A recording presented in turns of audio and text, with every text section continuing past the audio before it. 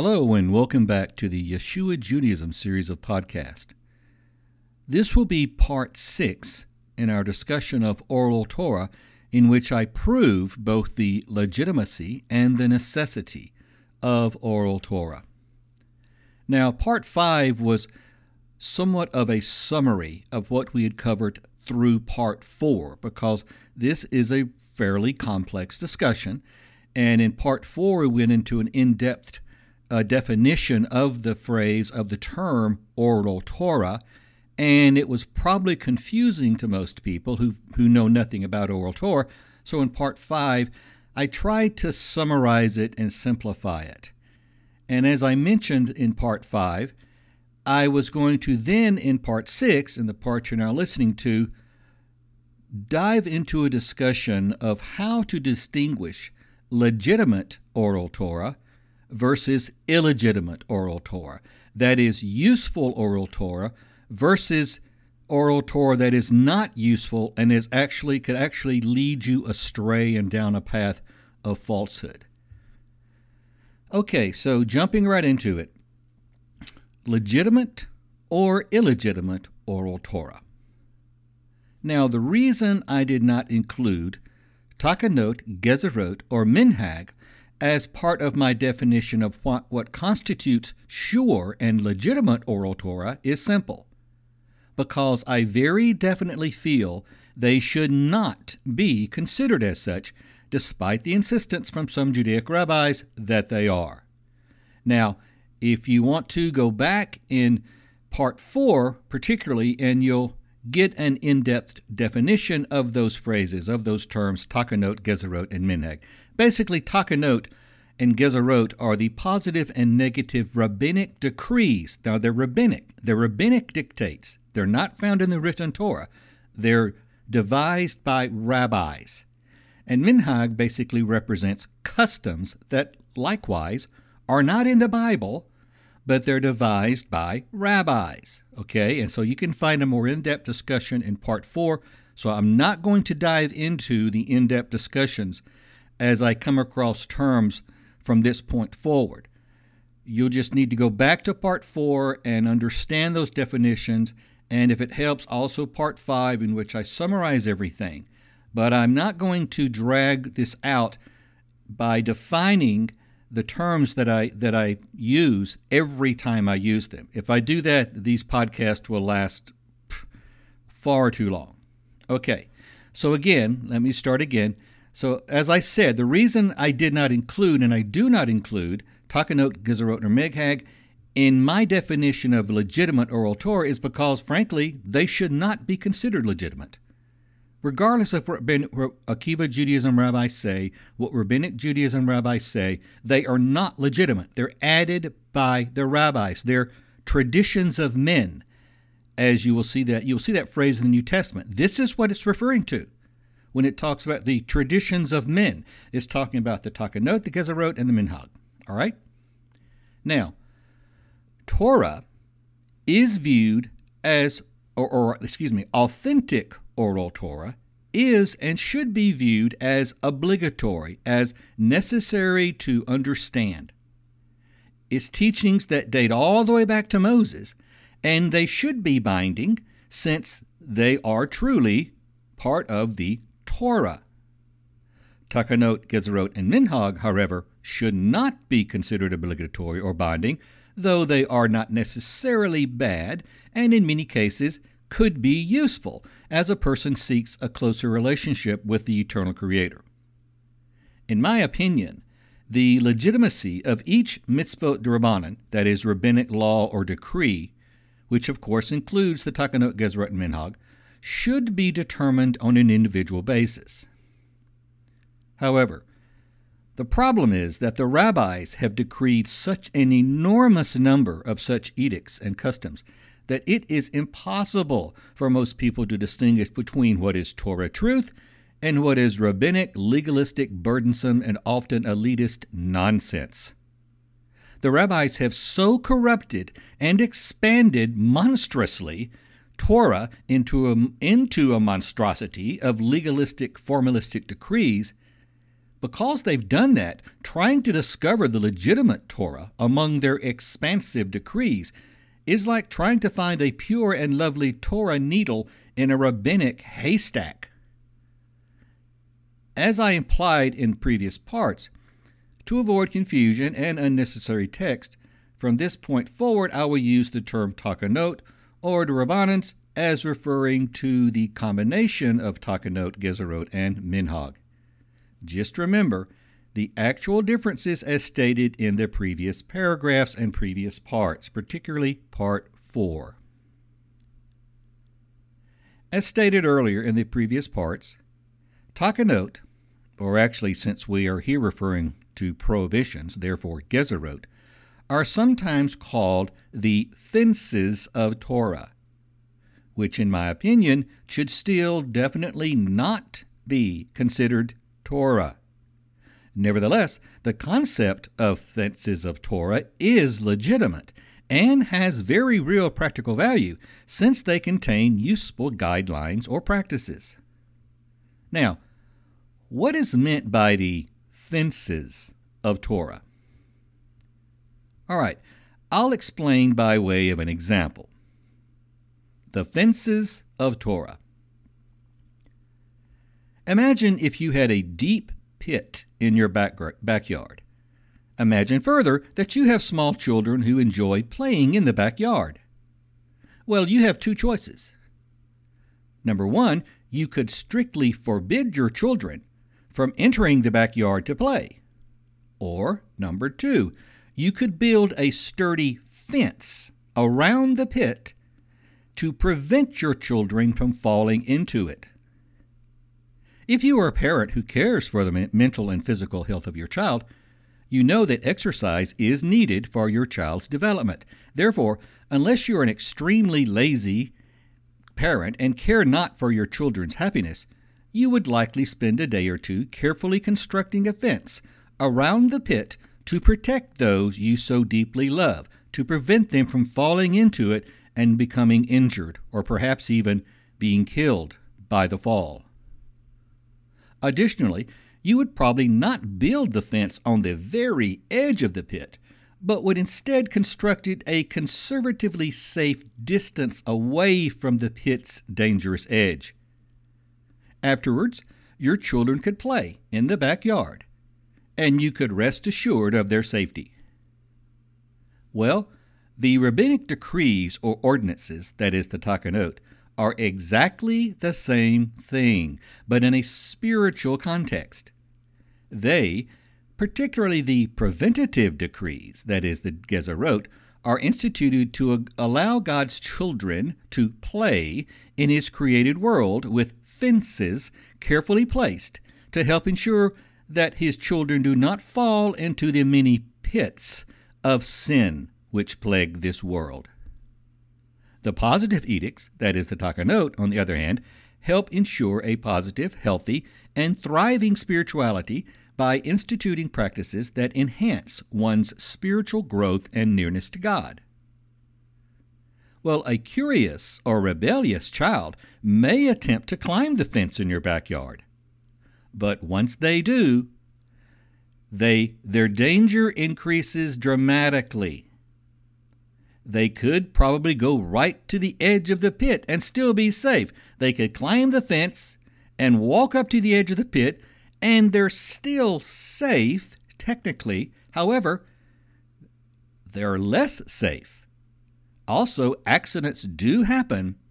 Therefore, it is strongly advised, often with the threat of punishment, that the child dare not climb over the fence.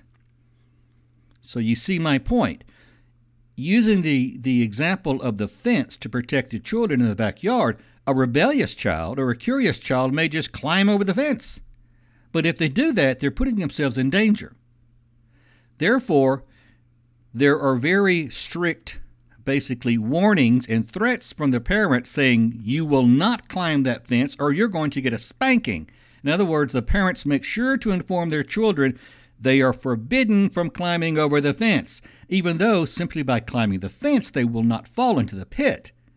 but by climbing the fence, they will cause themselves to be in far greater danger of falling into the pit.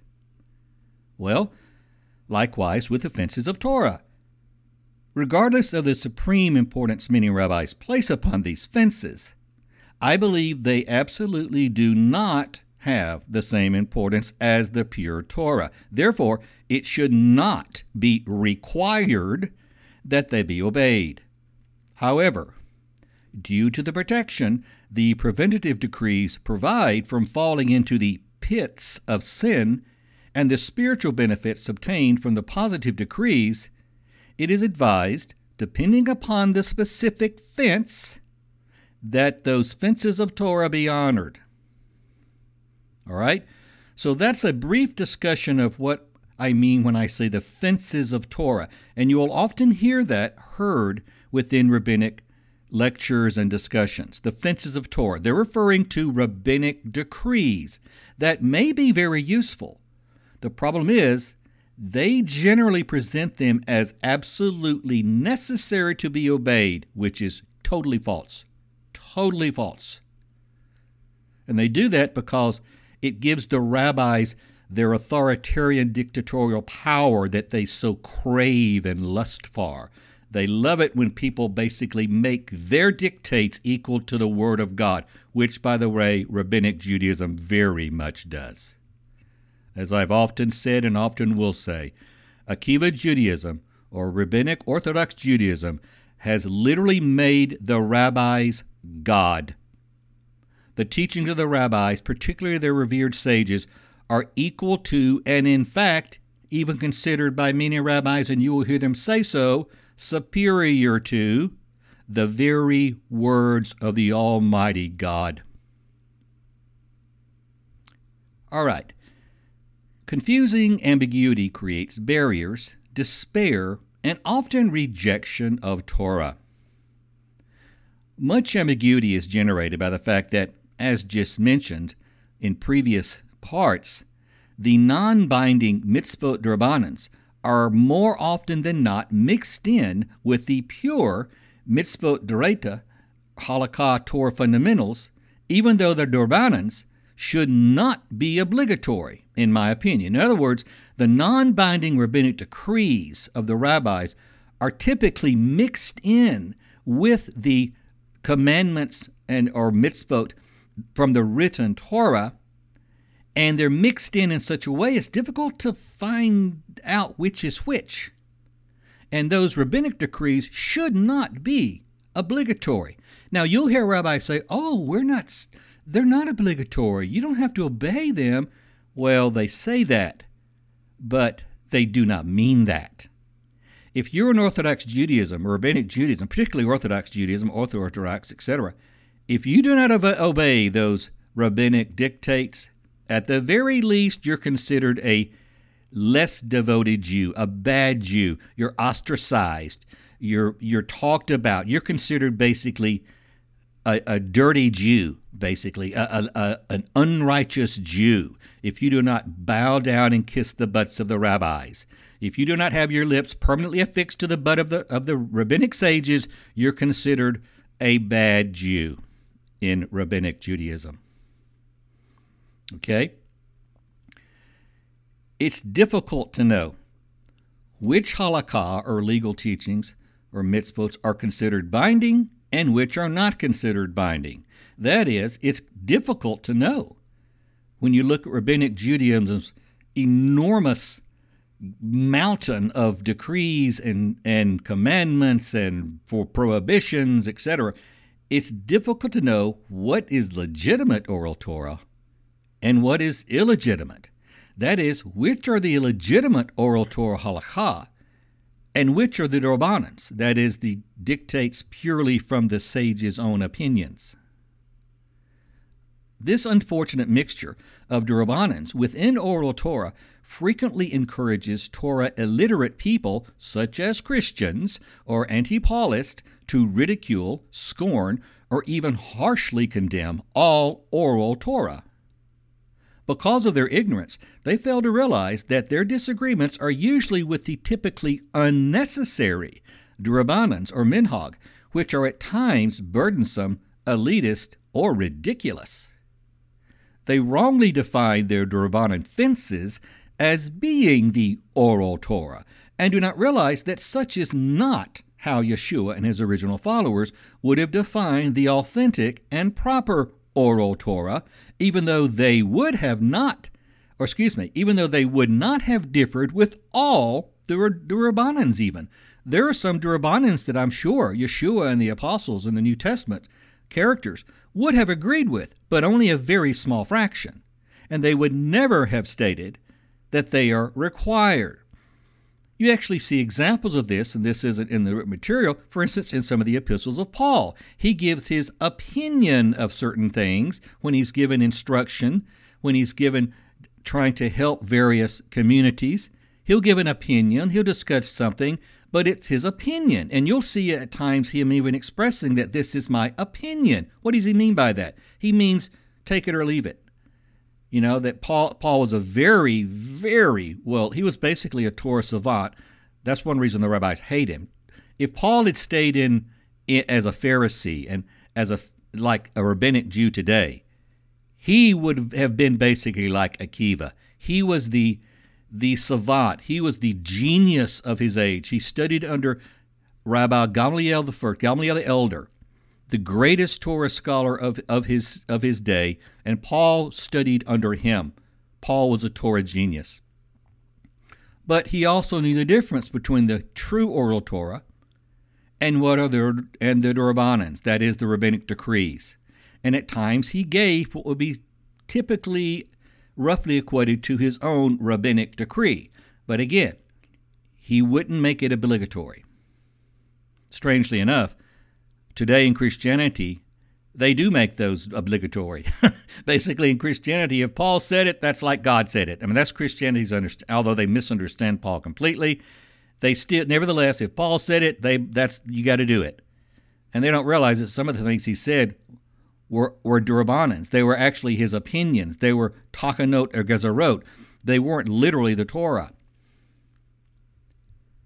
Anti-Torah Christians, anti-Paulist, and others do not realize that oral Torah is broadly categorized and needs to be scrutinized and studied instead of instantly discarded as wholly illegitimate, as is done by those Christians and many anti-Paulists. It would be extremely useful and far less confusing if there was more of an obvious, crystal clear distinction between the legitimate oral Torah and the Durabbanans within Judaic and New Testament writings. Sadly, unless the literature specifically clarifies the matter, the perception of oral Torah, legitimacy, and authority are damaged in the minds of the unlearned because of the legalistic and sometimes absurd fences of Torah, which are mistaken for legitimate oral Torah. This is clearly the case among readers of the New Testament, in which we find examples of traditions being derided or harshly attacked by Yeshua and other New Testament characters. What is really being derided and attacked? Is it the legitimate oral Torah? Or is it the non-binding, restrictive, elitist, and often burdensome rabbinic decrees, the Durabbanans?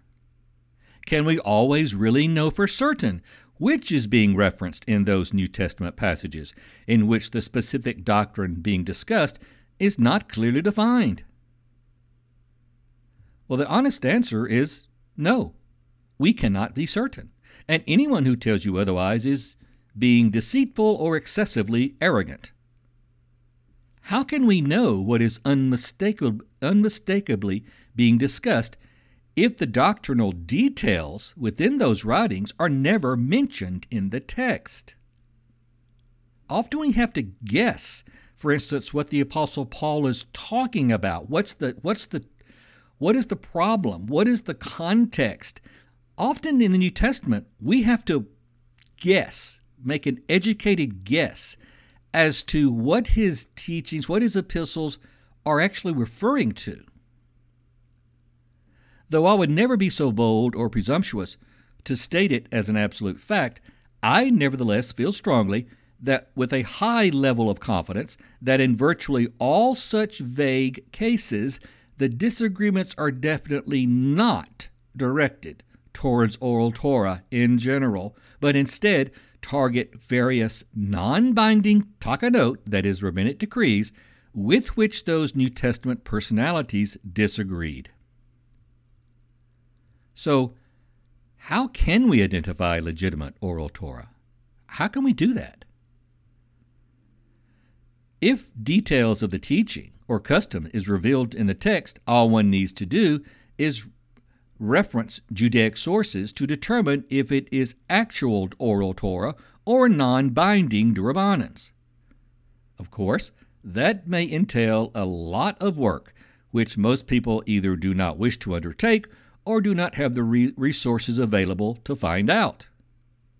If the details are not revealed, and I'm talking here about, for instance, within the writings of the New Testament, if the actual depth of the context is not revealed within those writings, which is unfortunately often the case within the New Testament, and oftentimes even within Judaic material, then it becomes much more difficult. The problem really becomes hard and difficult to overcome. It's hard to know, well, what's legitimate, what's illegitimate. However, I am of the opinion that a clue may exist in such circumstances that will assist in determining whether it is oral Torah being discussed or the D'Rabbanans, the rabbinic decrees. Rather, oral Torah or the Rabbanans is the subject of the recorded discussions in the New Testament. There is a clue, in my opinion, that helps us find out what is actually being talked about. That clue lies in the force of the various English terms that are used. In English translations, of course. I'm referring to the English translations of the Bible.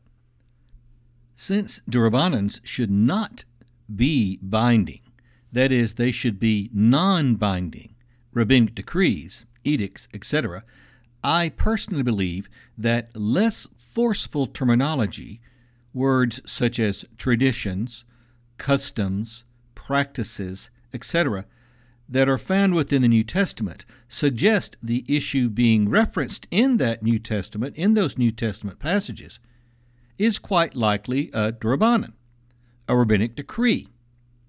On the other hand, when more forceful terms such as commandment or law, or perhaps teaching or instruction and such like are used, the issue is likely referring to legitimate oral Torah, possibly halakha, that is, legitimate legal elements of the Torah. I believe this because legitimate oral Torah is not customs or traditions, terms which are less forceful since they imply a lesser sacredness. Yeshua the Messiah and his original followers would have never diminished divine oral Torah by referring to it as customs and traditions. In my opinion, they knew that calling Torah a custom or tradition is irreverent and frankly wrong. Legitimate oral Torah is divine, God-given instruction, commandment, or teaching. It is very sacred, since it originates from the eternal Creator himself. Therefore, the force of sacredness in the terms used within the New Testament may hold the key to help resolve the puzzle regarding whether it is legitimate oral Torah or non-binding rabbinic decrees erected as a fence around Torah that is the subject of what is written in such indefinite examples. This force of sacredness of the terminology method, however, is not perfect and will not always ensure a correct determination. Given the presence of uncertainty in the compilation of the New Testament from the thousands of often differing manuscripts and manuscript fragments that exist, and that even more direct and obvious presence of biased or incorrect translation, the method of deciphering just mentioned will not guarantee success. At least, however, it does possibly allow for a bit of clarity when attempting to distinguish authentic oral Torah halakha from non-obligatory D'Rabbanans while you're studying the New Testament. I realize it is not perfect. It's not a perfect procedure, but I think use of it will probably lead to more accuracy in determining the type halakha that is being discussed in those New Testament verses. I'll provide one example, a clear, classic example of this force of sacredness of the terminology method, which I just discussed. And this is actually one of the typical grotesquely misunderstood passages within the New Testament. And the reason it's misunderstood is because people do not distinguish between what's legitimate Torah or oral Torah and what's illegitimate. And because of that is Christianity. Because it will not make the distinction, it says all the Torah is abolished, which is not what the New Testament teaches. The passages from which I'll be reading is the letter of the Apostle Paul to the Colossians, and I'll be reading from Colossians chapter 2. Okay? And I'll start with verse 12. This is Colossians chapter 2. I'll first be reading from the King James Version because actually for understanding the passage in question, the King James Version is probably the best version. Colossians 2 verse 12. Buried with him in baptism, he's talking about Yeshua, wherein also ye are risen with him through the faith of the operation of God, who hath raised him from the dead. And you, being dead in your sins and the uncircumcision of your flesh, hath he quickened together with him, having forgiven you all trespasses. Now here's the verse. Here's the critical verse. Verse 14, Colossians 2:14, a verse that is universally misunderstood and grossly distorted by Christianity. Colossians 2:14. Blotting out the handwriting of ordinances that was against us, which was contrary to us, and took it out of the way, nailing it to the cross. And having spoiled principalities and powers, he made a show of them openly, triumphing over them in it. Now, notice in Colossians 2:14, he's talking about nailing to the cross. What's nailed to the cross? The handwriting of ordinances that was against us. The handwriting of ordinances. It's also could say certificate of debt with its decrees. Now notice that. Ordinances, decrees, and also the term handwriting. The Torah was written by God on tables of stone. It wasn't written by a man's hand. But despite that, notice ordinances and decrees, which was contrary to us.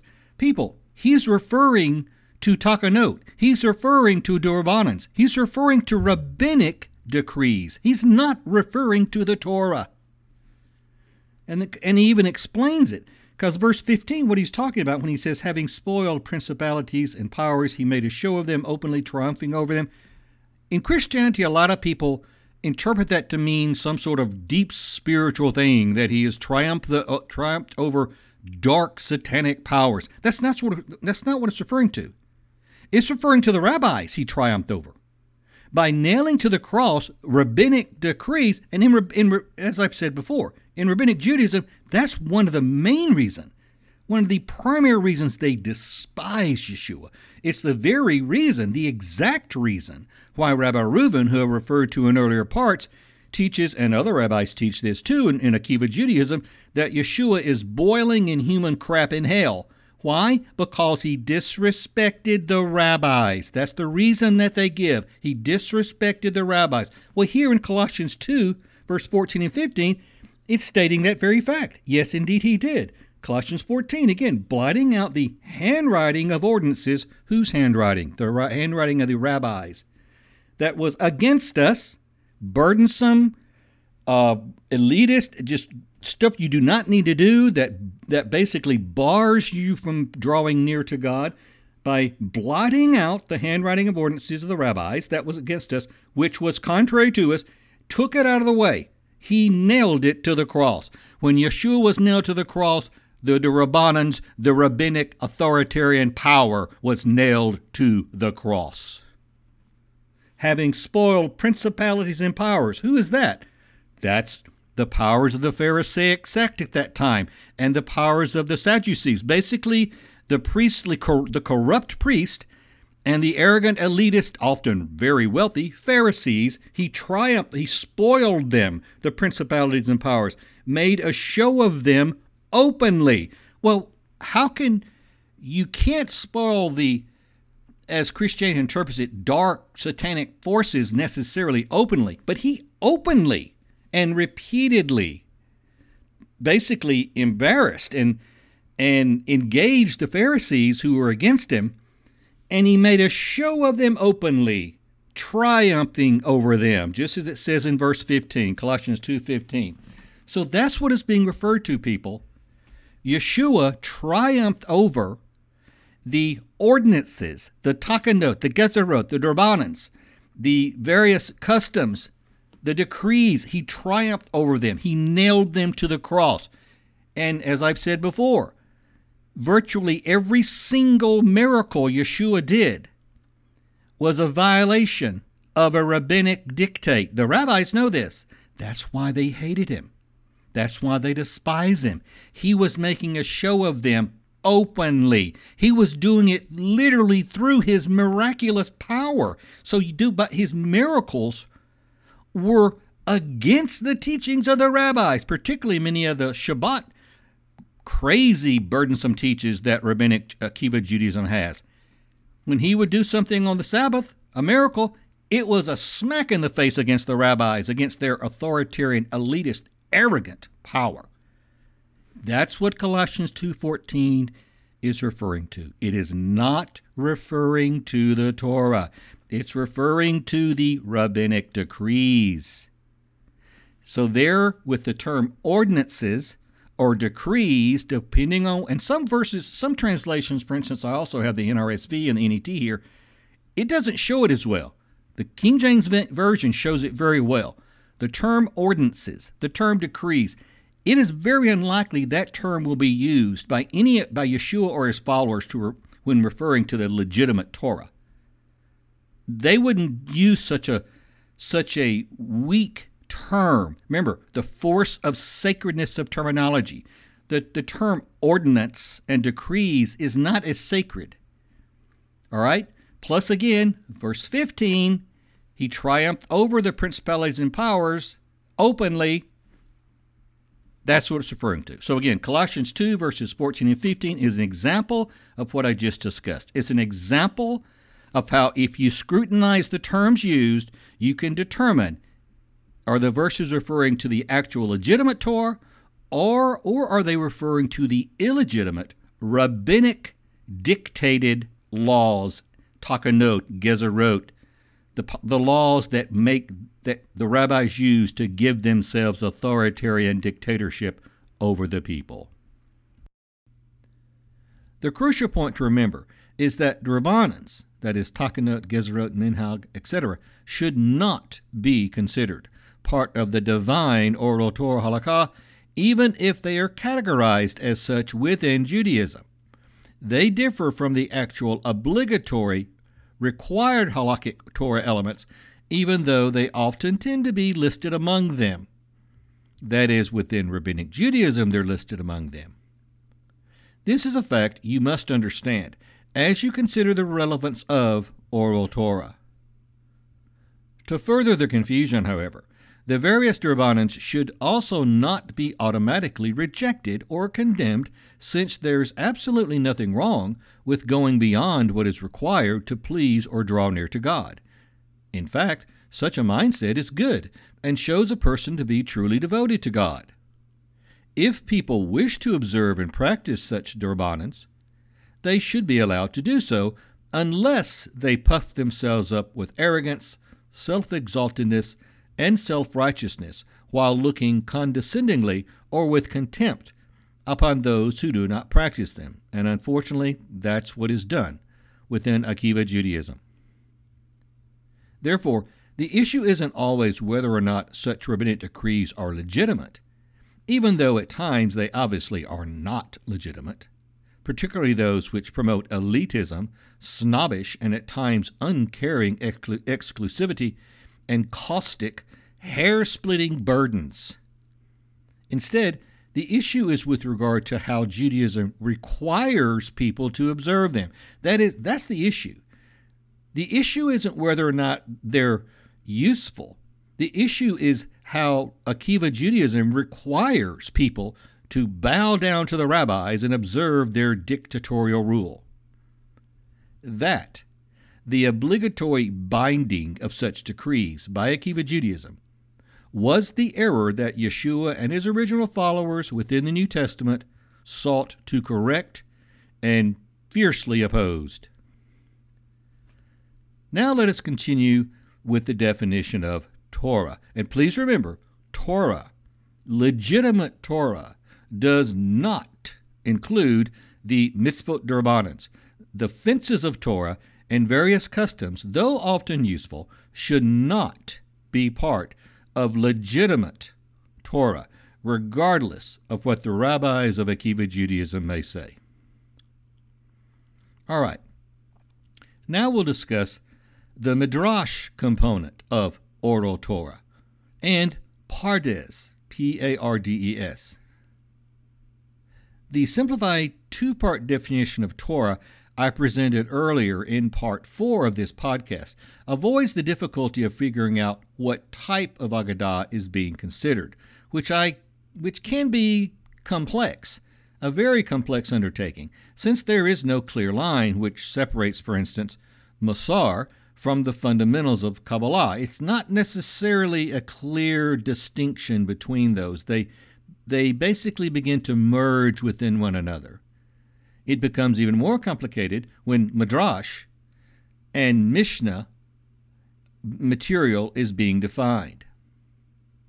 Midrash, the plural of which is Midrashim, is the body of homiletic stories told by Jewish rabbinic sages to explain passages in the Tanakh, irreverently called the Old Testament within Christianity. Midrash is a method of interpreting biblical stories that goes beyond simple distillation of religious, legal, or moral teachings. It fills in the gaps left in the biblical narrative regarding events and personalities that are only hinted at. The purpose of Midrash was to resolve problems in the interpretation of difficult passages of the text of the Hebrew Bible. Basically, and to simplify, Midrash is very much like common preaching. It's very much like common preaching techniques, where examples, definitions, analogies, stories, and sometimes humor are used to explain the issue being discussed, as well as historic context.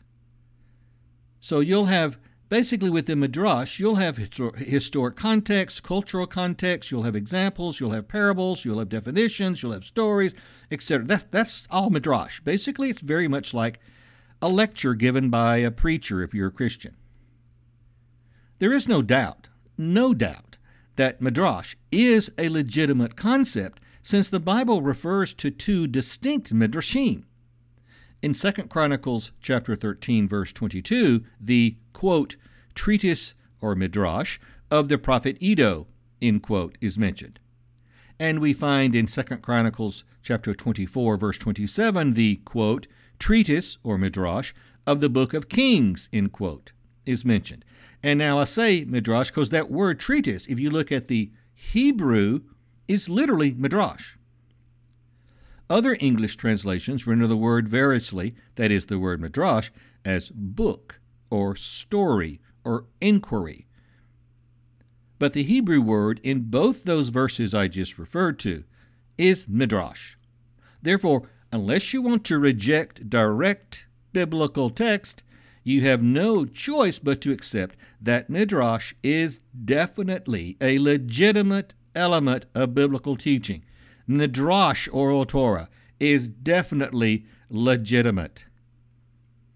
The Mishnah is the first part of the Talmud, the second part being the Gemara, which is simply commentary on the Mishnah. Basically, the Talmud is composed of the Mishnah and its commentary, its Gemara. Now, a brief clarification. Generally speaking, Midrashic literature is far less doctrinal or legalistic than is Mishnaic literature. That is, literature that is based on Midrashim or Midrash is far less doctrinal or legalistic in most cases than is material that is based on the Mishnah, Mishnaic literature, although the Talmud actually contains a lot of Midrash to help explain its teachings. There is a history of evolution from primarily Midrashic discussions, which were the standard method of teaching before and during the 1st century CE, to Mishnaic literature afterwards, with the Mishnaic literature eventually winning a few centuries after the destruction of the Second Temple as a result of the ultimate publication of the Babylonian Talmud. There is also, by the way, a separate Jerusalem Talmud. And also after the successful, massive power grab by a small number of elitist Pharisaic rabbis who survived the temple destruction and the siege within Jerusalem by the Romans. Those rabbis benefited enormously from the religious vacuum that was created as virtually all other competing Jewish faith systems were eliminated by Rome. Those newly empowered rabbis totally restructured Judaism by creating rabbinic or Akiva Judaism, in which they, the rabbis, alone exercise absolute and unchallenged dictatorial power. As I often say, I call it Akiva Judaism, since it is based upon the opinions of Rabbi Akiva and his students or comrades. The rabbinic Judaism of today is not, I repeat, is not the Judaism that existed before or during the 1st century CE. That is a fact, and any rabbi or any Jew who tells you otherwise is a bold-faced liar, or they're just stupid and don't know their own religion. All right, now, let me discuss the term Pardes, P-A-R-D-E-S. Pardes is an acronym for the 4 typical methods that are used in Judaic biblical interpretation. According to this standard Pardes approach to exegesis, interpretation of biblical text in Judaism is realized through, number 1, Peshat, that is the literal or plain meaning of a text. Number 2, Remez, that is the deeper meaning, literally the hints that are found within the verse. Drash, that is the comparative meaning, that is to inquire or to seek. In other words, Drash, it's a little deeper than Remez. It's where you inquire and seek a little deeper meaning to the verse. And finally, number 4, Sod. Sod refers to the secret or mystery of a verse. It's the deepest hidden meaning or philosophy that the verse will convey. The Midrash literary method concentrates somewhat on Remez, but mostly on Drash. Some people prefer to distinguish Pardes into Peshat, Remez, Din, that is to judge or execute judgment, and Sod. However, in order to try and reduce the already complex nature of this discussion, we will ignore that understanding, and we will refer to, when I say Pardes, I'm referring to Peshat, Remez, Drash, and Sod. The literal meaning, the deeper meaning, or the hint within the verse, a comparative meaning, or a deep, hidden, secret, mystical meaning. Okay, now, I know it gets crazy trying to decipher and define all the various types of Torah literature. I know that. Frankly, it is a pain in the butt, just to be honest. However, the rabbis of Akiva or Orthodox Judaism love it to be so, since it forces their underlings to depend upon them to decipher and clarify the complexities of the authoritarian Akivaism or Akiva Judaism faith system. Complexities, by the way, that the rabbis themselves cause. They make things that are simple very complex. The rabbis have created complexity as part of their source of power. as a means to control. The simplest way to grasp it, that is oral Torah, is to use the simplified Torah definition that we discussed in previous parts and to understand that the New Testament would primarily be classified as historic records of events along with elements of Hashkafa and Agadah, that is non-legal oral Torah. It also contains a bit of halakha, that is legal elements of the oral Torah, the more technical elements of oral Torah.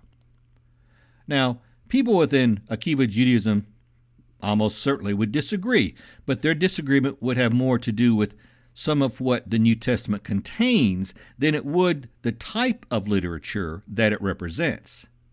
To make it easier for you, I'll restate the simplified Torah definition that we covered in previous parts, okay? In simplified terms, the Torah is composed of the written Torah, that is the Tanakh, which is sometimes referred to as the Torah Shebektav, that is the Torah which is written, and which, of course, includes the 5 books of Moses. And number 2, the second part of Torah is the oral Torah, which is sometimes referred to as the unwritten Torah, the Torah the Torah Baal Peh, that is Torah which is spoken. And the oral Torah is composed of halakha, that is the collective body of legal teachings, some of which, if instituted by rabbinic decree, I consider to be nonsensical, elitist, and very burdensome. It represents the more technical aspects of oral Torah. And the second component of oral Torah is Hashkafa, what I call Hashkafa and Agadah, that is the non-legal teachings. Basically, anything that isn't halakha, anything that isn't a technical legality, is Hashkafa and Agadah. It's non-legal. It is from this aspect of oral Torah, that is, from the aspect of Agadah, the non-legal teachings, are what I feel much truth can be found. Much truth can be found within the non-legal teachings of rabbinic oral Torah. Not all of it's true. I would disagree with much of it, but it does contain a lot of very useful truth, especially Hashkafa. However, even when studying this type of material, when studying the non-legal teachings within Akiva or Rabbinic Judaism, discernment and common sense need to be applied along with sincere prayers for divine guidance. As I suggest previously, this Hashkafa and Agadah includes Musar, which are basically ethical teachings, and Kabbalah, which we'll get into later. And again, don't jump to conclusions and think you know what I'm referring to when I say Kabbalah, because if you're a Christian, you do not know what I'm referring to. As suggested earlier, at the time the New Testament was being written, there was no Talmud. The Midrash was the dominant mode of teaching. The Mishnaic form of teaching did not exist because there was no Mishnah. There was no Talmud. Mishnah was the dominant mode of teaching. Midrash was the dominant mode of teaching, with the Mishnah not really overtaking it. That is, the Mishnaic form of teaching did not overtake it until the later publication and dominance of the Talmud, which occurred several hundred years later. The Talmud itself was not finalized until the 7th century. This seemingly insignificant fact is yet another historic bit of evidence that Judaic-based counter-missionaries do not explain. They avoid. Basically, they fail to mention that the common Talmudic supremacy of today, and even of Rabbinic Judaism itself, is a post-Second Temple occurrence, and that Judaism at the time of Yeshua was far broader, consisting of numerous different denominations or sects of Judaism. The Pharisees, most of whom did not accept Yeshua, as did the Apostle Paul, and from whom Rabbinic Judaism ultimately originated, were but one of many different denominations or sects within first century Judaism. And even among the Pharisees, there were variations. Most of the other Judaic sects eventually perished. Among those were the original followers of Yeshua, known in some literature as the Messianists or Messiahist, and today you'll often hear them referred to as the Nazarene. You will find them, for instance, mentioned within Rodkinson's abridged version of the Talmud, in the section in which he discusses the history of the Talmud. In Greek, their identity would have the equivalent term of Christians. There were generally, the Messiahist or Messianist, the original followers of Yeshua, who are found within the Rodkinson's abridged version of the Talmud, were generally composed of Pharisees who were adoptionists, did not accept Yeshua's deity, and revered all of the Torah, including oral Torah. The reason their opinions and those of others with whom the specific Mishnah compilers disagreed were not included in the Talmud is because those who compiled it rejected Yeshua as Messiah, most notably the ridiculously wealthy Rabbi Yehuda HaNasi, or that is, Rabbi Judah the Prince, the very wealthy compiler of the Mishnah and a personal friend of Emperor Marcus Aurelius Antoninus. Rabbi Yehuda HaNasi purposely chose to censor, to discard any oral Torah elements in his effort to compile the oral Torah, which we discussed earlier. He purposely discarded and censored anything that disagreed with the Akiva Judaism opinion and mindset. In other words, the opinions of the Messiahist, the followers of Yeshua, were intentionally ignored, censored, and thus made to appear as though they never existed by Rabbi Yehuda HaNasi. The belief of those biased Mishnah and Talmud compilers was that the best way to defeat the Messiahist, the best way to defeat the opinions of the followers of Yeshua, was to ignore them and to watch them dissolve away in the course of time. Sadly, they almost totally did. They largely did. But what replaced them, the severe anti-Torah and anti-Semitic teachings birthed by 4th century Christianity in Rome, proved far worse for the anti-Messiah, the anti-Yeshua Talmud compilers and their followers. Here we have an amazing irony, as well as a sign of the awesome power and wisdom of God. Both traditional Christianity, traditional pagan Roman-based Christianity, and Akiva Judaism strove to expel and censor all remnants of opinion and teaching from the original Torah-centric, pro-Torah followers of Yeshua. In the case of Christianity, they wanted to rid the world of all vestiges of Torah, and they continue that effort to this very day.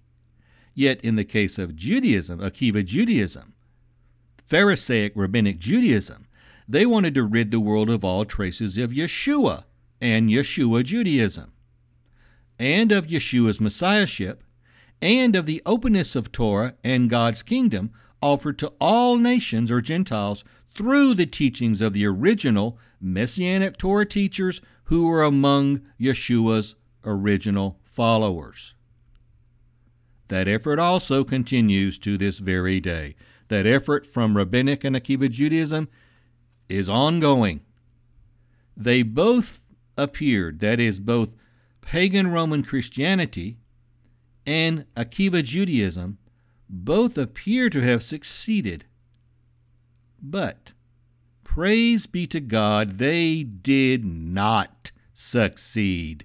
Today we are living in the time of a rebirth of those original Messianic truths.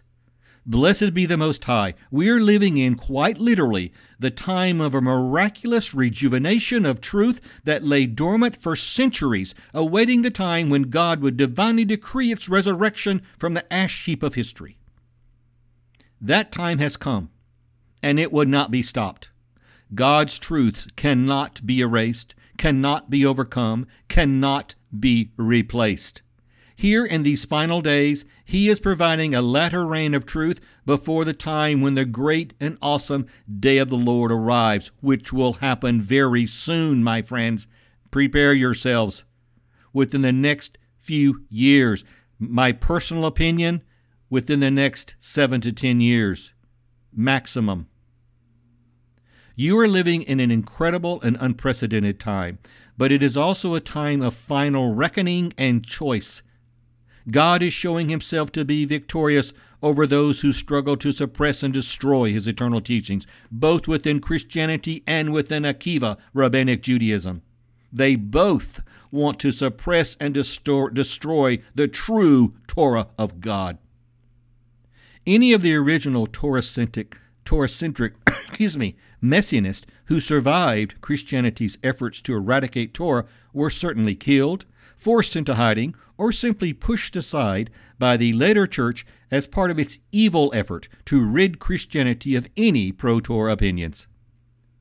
I am of the belief that specifically within the epistles of Paul, if they are properly interpreted, which sadly Christianity does not do, we can see elements of that original Messianist belief system, a pro-Torah system. That is the original Yeshua Judaism, the original teachings of the followers of Yeshua, a pro-Torah system which stands in stark contrast to the anti-Torah, the pagan anti-Torah foundations of Christianity that evolved later and that remain to this day. So, concluding this particular part 6 of our discussion, we ask, what really is oral Torah? It is really simpler than you think. Oral Torah, and this is very important, ultimately, the term oral Torah simply means verbal teachings. Remember, Torah is simply a word. People get wrapped around the axle about the word Torah.